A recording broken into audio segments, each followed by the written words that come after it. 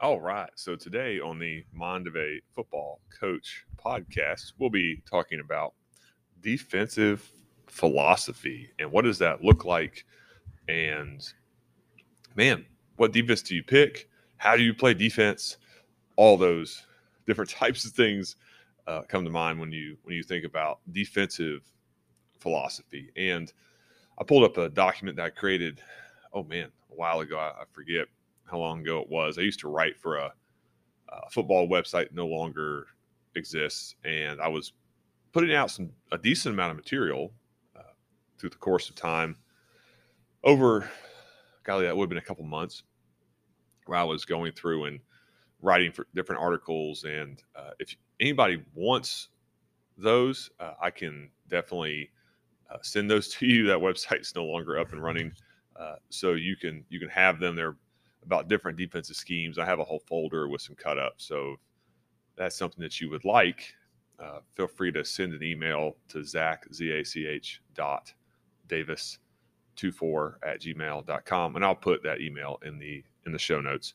And I will also put a link to this document in the show notes as well, so you can look at it. It's just titled Defensive Philosophy. And there's other things I have in my Google Drive storage that I'm willing to share with anybody that wants it. There are no secrets in football. I think we're all idea bandits. We all take things from other people and use them for ourselves and for our program, and to help our program be the best that it can be. All right, so I'm not going to read just verbatim from this, but I'll go through this document. It's a couple paragraphs long, and then talk about it, and uh, hopefully it helps you as you go through your off season, and how you and I and all of us are evaluating what we should do defensively, and how we go forward, and how we continue to refine our philosophy. I think about somebody like Bill Belichick or Nick Saban. They have continued to evolve their scheme, their philosophy, to fit the needs of their players, their programs, the kind of offenses they are seeing, and that's why they're at the top of the game. And granted, they get to recruit, and they have, at least Saban has a huge budget at Alabama, and all major college coaches have the same structure there. The gap between the haves and the have-nots at that level is ever widening. But then at the NFL, you have the salary cap. So, you know, and if you're bad, you draft early. And then I think about Coach Belichick and how they've been good for a long time, and they haven't drafted early in a long time. So when I drafted Mac Jones, that was pick, 15, somewhere around there. So he's had to, develop guys, and try to make later round picks and free agents, obviously, and the guys that can produce. And then he's even modified how he plays defense. I was reading a book called Gridiron Genius by Michael Lombardi. I think that's what it's called. I'll get that to you here in a second. But when he was with the Giants, he was 3-4, cover two most of the time. Yeah, Gridiron Genius. I'll put a link to that as well in the show notes. But when you look at his defenses now in New England, they lead the league in playing man to man, whether that's cover one, cover zero, because he's adapted to what the league is. It's more of a passing league, and he's used his draft picks, his free agency, those types of things on secondary players a lot of the times, because coverage in the NFL right now really is at a premium. You look at the Chiefs playing the Bills. Goodness, they scored a field goal in 13 seconds. So I mean, you got to be able to cover. And so, anyways, I'm looking at defensive philosophy today. So I'll just read for a minute and then I'll get into some commentary. So playing great defense is not about what you do, but how you do it. It does not matter whether you are 4-3, 4-4, 3-4, 4-2-5, 46 bear, or 3-3 stack. What matters is inspiring your players and mastering your style of defense. At the high school level, we cannot recruit our players, so we must adapt our scheme to our personnel, and that can change from year to year. What never changes is a commitment to excellence by the coaches, and the players. So as we're molding our defense, as we're trying to figure out which one to play, I think the first thing is what's your personnel. So, and you have to have some coffee in the morning. That's guaranteed victory right there. What do you have? In your school may be different than my school, and my school will be different than other schools. Do we have more linebackers? Do we have more D linemen? Do we have more DBs? One thing I like to do every offseason is write down a list of the top 11 players, and I look at it and say, okay, where do those guys play? And then I look at a list of top 15. Okay, where do those guys play? And then a list of top 22. And then, okay, well, where do those guys play? Now, obviously, you have to have defensive linemen. Okay, you have to. But then you're starting to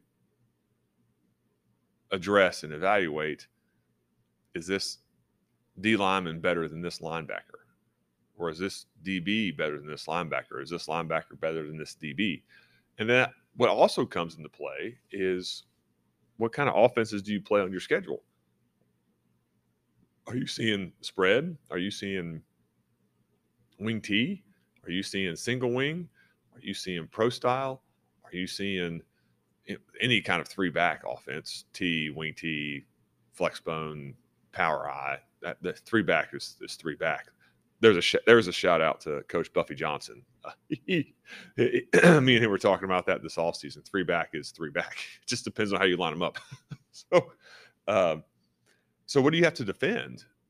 And then you look at your personnel and say, okay, well, how do we defend that year in and year out? Because at most high schools, your schedule doesn't change very much, and the style of offense at certain school runs probably doesn't change a whole lot. Now, they may change coaches, but their personnel is going to be their type of personnel at that school generally.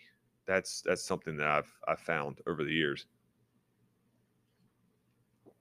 So, here in my place, I was looking on there's a wall that has state championship teams, and you have teams that have made the playoffs. And all of those teams have been in 3-back offenses. So when Buckhannon Upshur has been rolling, it's been 3-back, T, wing T, triple option. I'm not saying that can't change, but that's to my point of that area is going to have a certain type of player, certain type of family, and that's generally what you're going to see from that area. So we play a school called Bridgeport, and they were in stick eye, pistol, stick eye, and now they're in single wing. Those are all, to me, that's all in the same category, right? It's in the same category of power football. There are a lot of gap scheme, 3-backs, misdirection, those things. And then we play schools that have been spread for a while because that fits their personnel. So that is what you're looking for when you're trying to define your defensive philosophy at a place. Excuse me. Now, you may see both of those on your schedule. So your defense has to have enough in the package to be able to handle seeing those different types of offenses. And it needs to be your defense needs to have enough in it to where you're not just grab bagging every week. I know for me, most of the time as a head coach who've been in some version of 3-4, 4-2-5, to me, if you run a movement 3-4, that's a 4-2-5, right? Because you're bringing an outside backer and 2 inside backers, and you have 4 to 5 secondary players, depending upon what do you call your field outside linebacker? Is that a linebacker or more DB? For us, that's a linebacker. And then I think everybody has some sort of goal line 6'1", 6'2" package. Now, one year we used a 6'1" as our base defense for a little bit because of the offenses we were seeing, and we got a lot of guys healthy, and we used it against a team that was single wing and spread, and we felt like we could play man to man, and it was successful that night. So let's go forward. A great coach must inspire his players to play with great love for one another and remove the fear of failure. The story of Hernando Cortez and his troops is a great illustration of how a leader must remove all fear and inspire his men to trust one another. And I won't read that story verbatim, but that's the burn the boats story, right? Cortez wanted to get complete buy-in, so he ordered the men to burn the boats. He said, I like this quote, "If we are going home, we are going home in their ships." With that, Cortez and his men burned their own ships, and by burning their own ships, the commitment level of the men was raised to a whole new level. So there's no ships to be burned on a football field, obviously, right? And, football is not war. I've heard people say that, and it makes me cringe. But we have to try to eliminate the option of failure. And what does that mean? I think that means as a coach that we hold ourselves to a high standard and we give our players all the tools necessary to execute to the best of their ability. And we can't flinch. To me, flinching as a coach is not good. So if you believe in something, then do it. When times get tough, press into it, do it better. And I think that's something that we need to continue to think about and try to become better at as coaches, is just continue to try to be better at what we do and not try to continue to change and just chase something. Right now, the ability to adapt to your surroundings and to different personnel, fantastic. But your core beliefs, I don't believe, should change. So, defensively, we want to stop the run, limit the pass. Offensively, we want to run the football. And then I've always believed that your defense needs to be able to stop your offense in a scrimmage situation when you're playing your own self. So that comes into the equation as well. So I'll skip down to a couple different passages here. Now, as a coach, we are judged on wins and losses, which, right, wrong, and different, however that plays out. But that is what it is. But I think when we're talking defensive philosophy, how do we attack? We must, it's typed down here, rise above judging ourselves by the scoreboard and focus on developing young men through hard work, discipline, and brotherly love. So I think the main thing when I think about defensive philosophy is how are we developing our players, helping them to play for each other. The scheme is kind of irrelevant. You can be good at defense in any scheme. But how do we develop our players to play for each other, to trust each other, and to go give all they have for their brother? Because when they step out in that field, all they have is their preparation and the brotherhood that they have developed amongst themselves in the locker room, the practice field, etc. And then the last paragraph says, ultimately, our job as coaches is to develop our young men into productive members of society. So we cannot allow the scoreboard to deter us from that mission. We must love our players enough to hold them accountable for their actions on and off the field. We must look to the future and envision our players from 18 to 80.